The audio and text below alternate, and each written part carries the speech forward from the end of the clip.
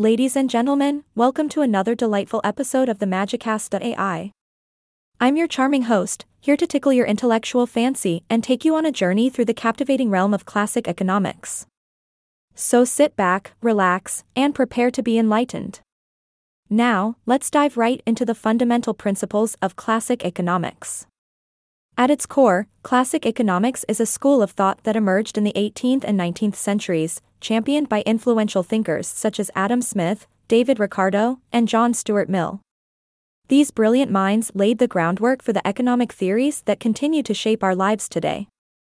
One of the key tenets of classic economics is the belief in free markets and the invisible hand. A term coined by Adam Smith, the invisible hand refers to the idea that individuals, driven by self-interest, unintentionally promote the greater good of society. It's like magic. As people pursue their own interests, they inadvertently contribute to the overall prosperity and growth of the economy. Fascinating, isn't it? Another principle dear to the classic economists is the theory of comparative advantage, proposed by David Ricardo. This theory suggests that countries should specialize in producing goods and services in which they have the lowest opportunity cost. In other words, if a country can produce a particular good more efficiently than others, it should focus on that and trade with other countries for the goods they can produce more efficiently. It's all about playing to your strengths and maximizing efficiency on a global scale. Now, let's talk about another important concept: supply and demand. Classic economists understood that the forces of supply and demand shape the prices of goods and services in a market economy. When demand for a product is high and supply is limited, prices go up.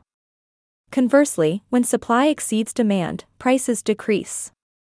It's like a dance between buyers and sellers, constantly adjusting and finding equilibrium.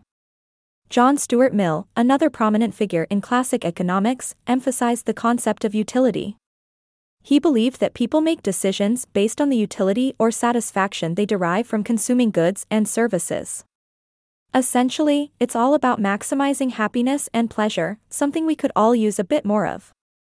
So there you have it, a brief glimpse into the fascinating world of classic economics. From the invisible hand to the theory of comparative advantage, these principles laid the foundation for modern economic thought.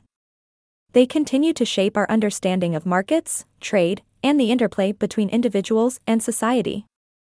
I hope you enjoyed this whirlwind tour through the corridors of classic economics. Join me next time as we explore another captivating topic on the Magicast.ai. Until then, keep your minds open and your sense of humor intact. Remember, economics can be magical too. That's all for today, folks. Until next time, stay curious and keep exploring the wonders of the world. This is your ever-entertaining host signing off.